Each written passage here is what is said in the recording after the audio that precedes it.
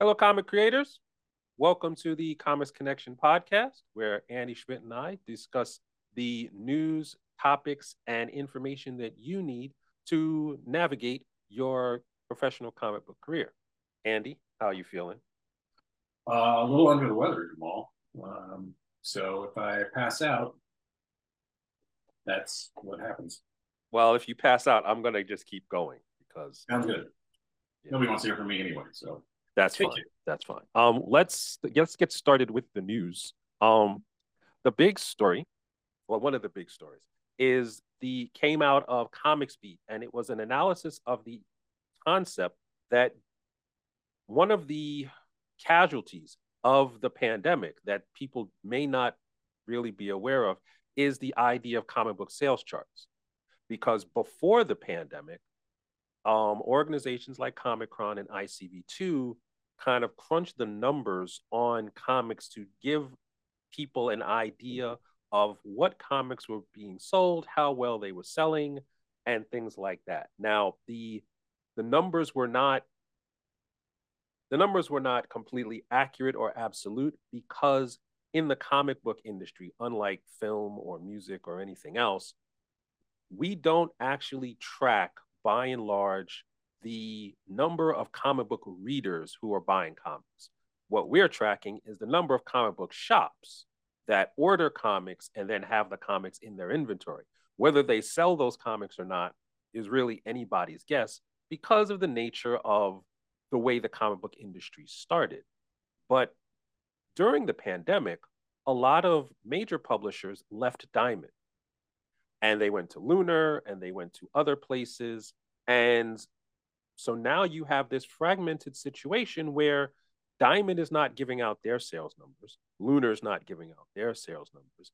Digital comics like Comixology and Webtoons and everything like that, they're not giving out their sales numbers. So you have a situation where no one really knows which comics are selling well and which comics are not selling well. So you can't even really say, like with a book, it's one of the key tropes in selling a book is this is a best-selling novel. You can't say that in comics in 2023 because you don't know if it's a best-selling comic because you don't know how many issues it sold. So Andy, as a publisher and as someone who actually handles distribution and things like that, how much is the lack of accurate sales data, how much does that impact your business? Well, as a publisher, like I have pretty accurate data on what our comics are selling, right? Because the distributors give me order numbers and then I send them comics. Um, but but not having an idea of like where we are in the mix of kind of everybody else is it just kind of feels like you're out in the ocean like with no wind or direction, right? Like Mm-hmm. you just kind of like, well, I don't know, are we doing as well as they are? Like, or is that book, what are the trends going on? Keeping track of that stuff isn't life and death, or it shouldn't be. But like I think any publisher that doesn't have a fundamental understanding of like sort of the core of what they do and what they do well is going to struggle in an environment where everything seems so wishy-washy. Mm-hmm. Um, but yeah, I mean, right now, like, hey, last month Batman Spawn #1 came out. Like, maybe that was the highest selling comic. Well, maybe not. I mean, probably it was. But what does that even mean? Are we talking about, like 500,000 copies? Are we talking about 150,000 copies? Like, it makes it difficult to set sort of like your targets and your goals, I think, if you don't kind of know what the whole lay of the land is. Mm. Um, I don't begrudge the distributors not putting numbers out. I always thought that was kind of strange they did. Um, like in the book world, that's usually behind a paywall at the very least with book scan or something like that. Mm-hmm. Um, but it would be useful. It'd be useful data. A lot of what publishers try to do is they try to create comp titles. So like, hey, we're thinking about putting this book together. what are 3 or 4 other books that are similar to it, similar price point, similar audience, that sort of thing. And then how did they do? And then you look up that data and you can get a picture of how you think your book should do. You can't really do that right now with comics in the direct market. You can do it for in the book market because books can work in the bookstore market. But yeah, I mean it's a little bit flying blind right now. Well, I think there's also a wider kind of impact on the general market and the general perception of comics, because I think one of the things that the movie industry does very well is they promote themselves. So they will, Sunday night, we'll get the numbers coming out of Hollywood Reporter or Variety or whatever that says this movie made $100 million. And that will prompt other people to go and see the movie to a certain extent because fear of missing out. You don't really get that in comics because, well, nobody knows how many issues of anything got sold. So it's like, well, is this a bestseller or is this a good seller or not? The idea, like the New York Times bestseller charts for books, is a kind of way to promote certain books in the industry. If we don't have those kind of numbers because everybody's keeping their numbers secret, people assume that there is no best-selling book. So it kind of drags down everybody. Right. And the flip side of that argument is, well, if sales aren't good, are they going to fall even further? And I don't know what sales are like for everybody else, but I can tell you right now that the sense I get is that this market is tightening its belt right now. Started a few months ago, seems to be continuing, and that makes it tougher. With our books that came out 6 months ago that I thought were really strong and we're going to do well, did great. Our books that are in that same zone right now are still doing well, but not as well. And this is due, I believe, to market forces, far outside of Amy Schmidt's control. I mean, these are market forces, right? I mean, it's like fighting a hurricane. Right. So how long will that keep going? I don't know. But it's that seems to be what's going on. And I talk with a lot of other publishers, and they're experiencing the same thing, which is why I feel a little bit comfortable saying it's not just me, Right. But yeah, it's really tough right now. I think there's a bit of a trust issue throughout the industry. Creators having trouble trusting publishers. Have been a lot of that in the news cycles lately. Vendors that publishers deal with, places like printers and distributors and things like that, they're I mean, it just seems tight right now. I don't know if it's just money is tight or what, but things are tight. No, Which that would make sales charts more useful. But I think the fear is like nobody wants to be like, hey, my books are selling this, and like come out and be like, we're really proud of these sales numbers, and then have some other company that they don't even know go, our sales numbers are twice that. Like everybody's afraid of being the one that looks bad. Right. So it seems like, ironically, the most accurate or the most transparent kind of not really sales numbers but distribution numbers comes from like Kickstarter and Webtoons. Because if you go on somebody's Kickstarter page, you know exactly how many backers they have. And you know exactly what they backed at what price. And you could figure out like how much money this, because it says it right on the top of the page, how much money this book generated, period. Yeah, you can figure out the revenue, right? You can't figure out profit though, because No, not profit, but in any sales number, you can't really figure out profit. I mean, a movie makes $100 million. You don't know how much the movie made cost to make, so good or bad. Yeah. But the sales number itself has some kind of inherent value that I think we're missing in the direct market because reasons.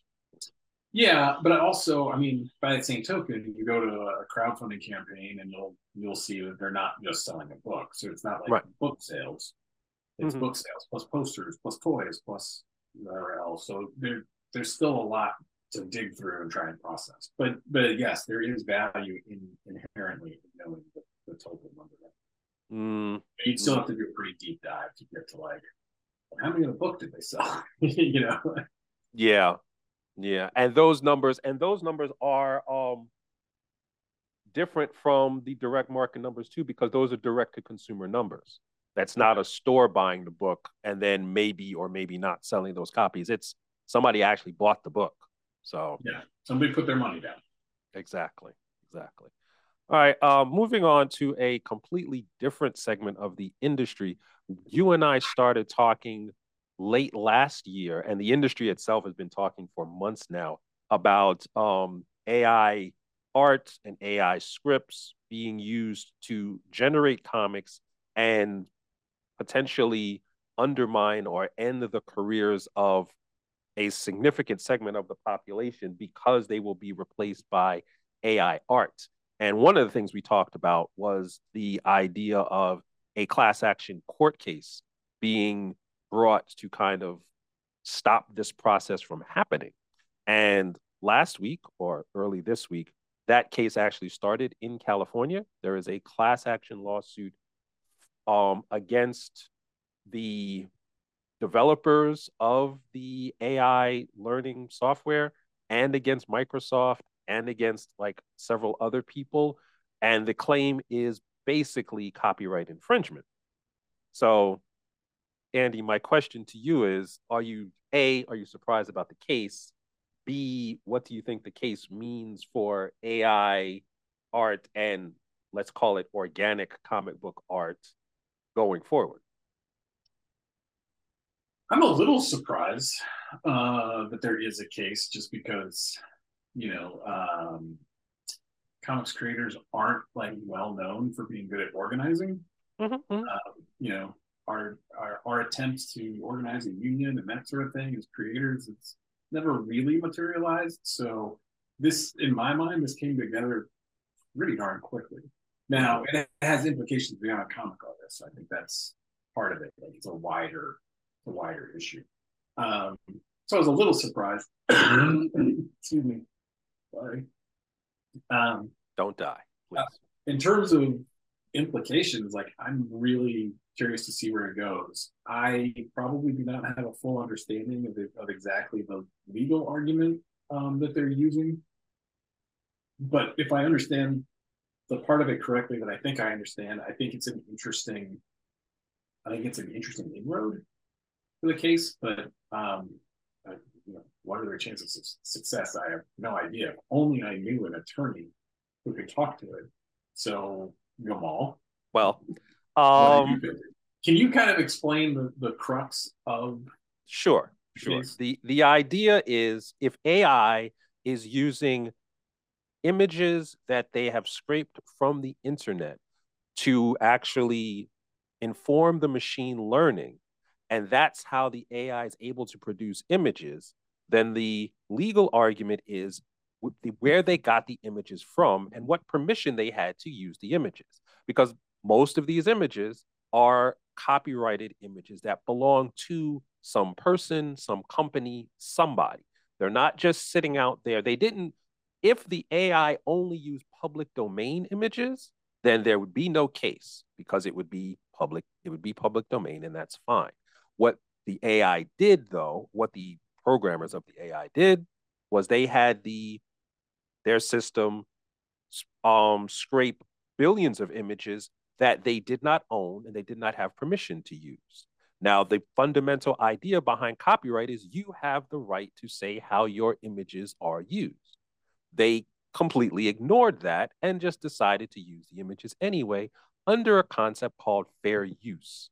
Now, fair use is is kind of a get out of jail free card for copyright infringement. If you satisfy certain criteria, then your infringement is considered fair use, and then you do not have to pay anyone and you don't have to stop doing what you're doing. There's two problems with this, however, three problems. The first problem is there is no precedent to actually define AI scraping as fair use because fair use is a multi part test, and you can't just decide that you actually passed the test and you moved on. You have to go through each element and then come to the conclusion that you are more or less likely to be fair use. The problem with that is that you can't determine fair use without actually going to court. So if no one, and this case will actually be one of the cases that determines whether or not all of this is fair use. The problem is all of these AI companies have already spent a considerable amount of time and money developing this system. If, and they're relying on fair use, if it's found in court that they don't have a fair use argument, then everything that they're doing is infringement, and the penalties for and the legal fees will quickly destroy them. So, and the third problem is, I know I've talked a lot, but there's still more. The third problem is the whole concept of fair use right now is up in the air because the Supreme Court is arguing or deciding a case revolving around what fair use means. So it's like the AI companies have built this business model based on a very precarious legal position. So, I'm not surprised that there's a case this quickly because most of the time class action lawsuits are not organized by the people who are in the lawsuit. They're organized by attorneys who specialize in putting together class action lawsuits. And it's very easy for them to find 1,000 or 10,000 of anybody if they want to sue because that's their whole job. So that's not surprising. It's also not surprising that this goes beyond comics into other types of art. And I predict that whether the case goes to court or there's a settlement, what will happen to companies like Dolly or Midjourney is the same sort of thing that happened to companies like LimeWire and Napster. For all of you kids who are too young to remember, LimeWire and Napster was a file sharing service that kind of subverted copyright for music and images and computer programs and things like that. And they were basically sued out of existence. However, other companies came after them with a business model that was much more legally sound and palatable. And now you have companies like Spotify, you have Amazon Music, you have iTunes, which is basically the same thing, but completely protected legally.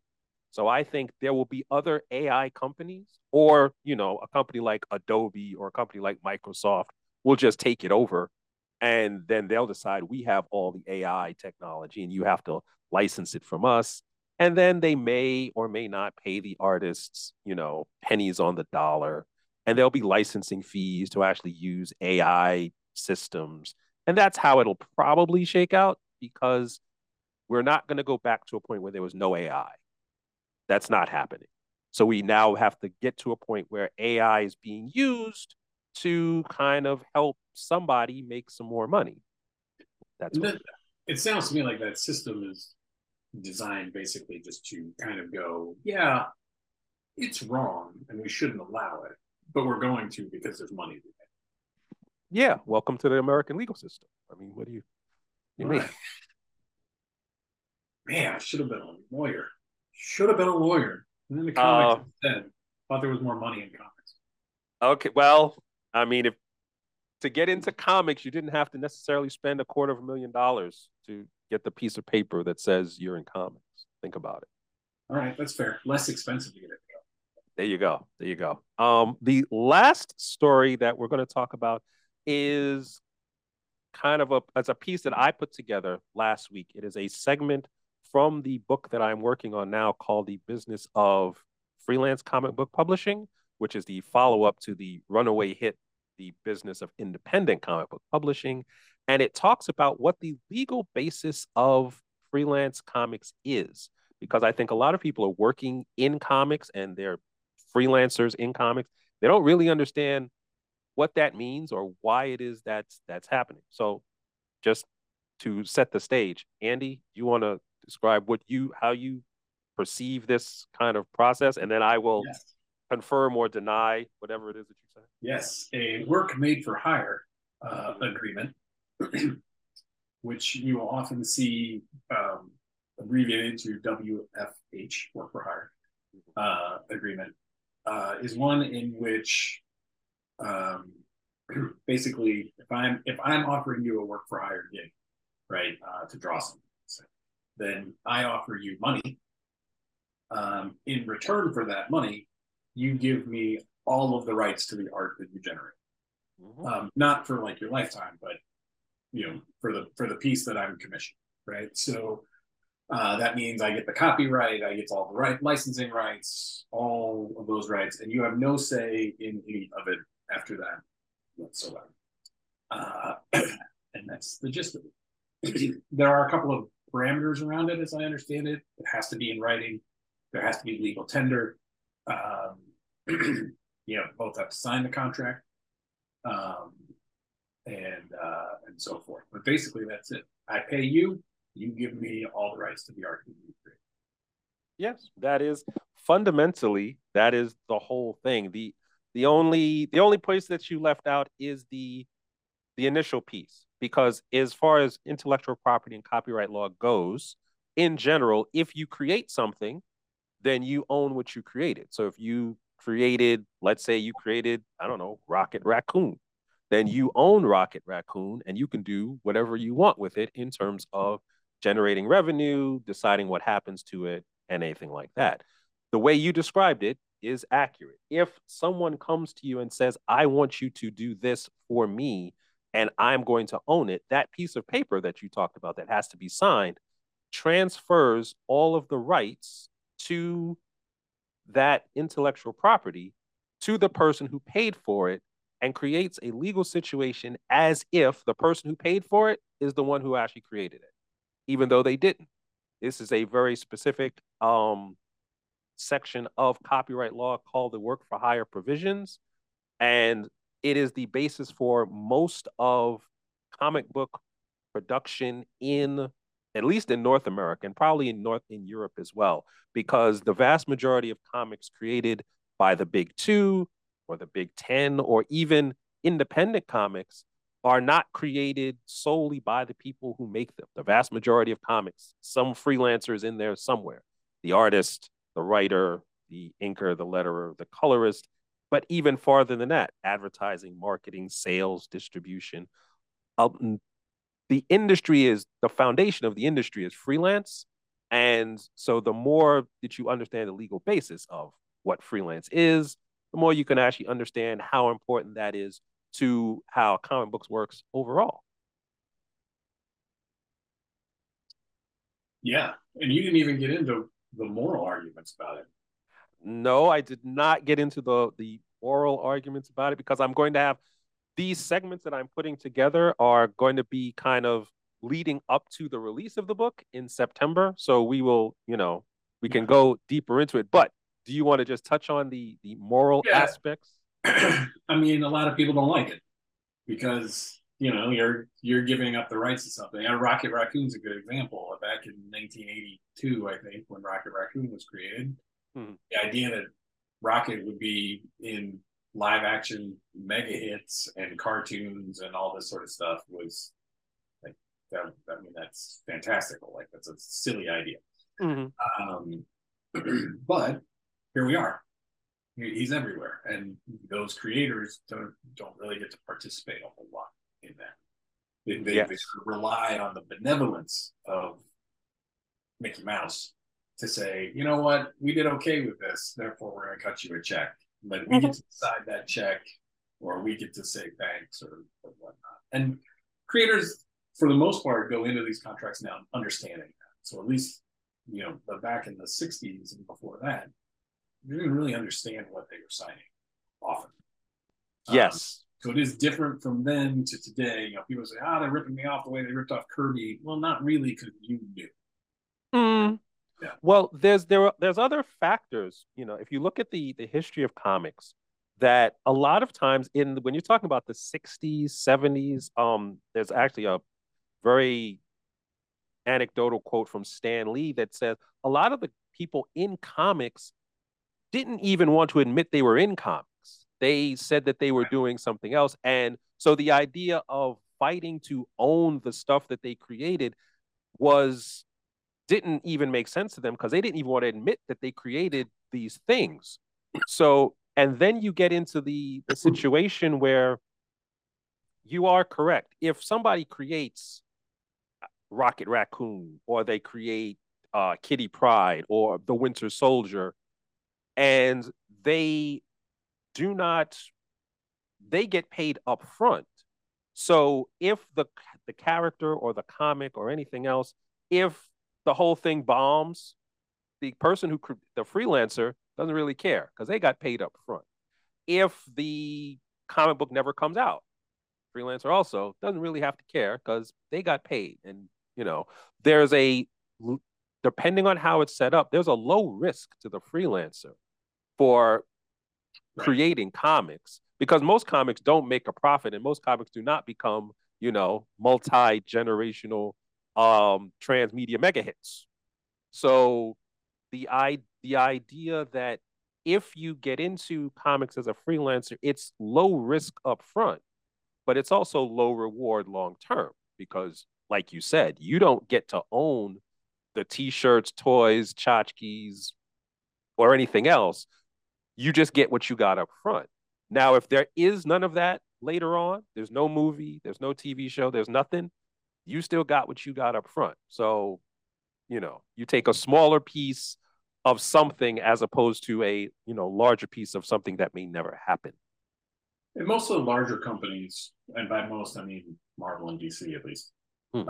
they have what they call it in their contracts. They have what's called the new character agreement. So if you're Yes. creating a new character, there is some built-in aspect of sharing or whatever. You get some piece of, Mm-hmm. depending on where the character is used.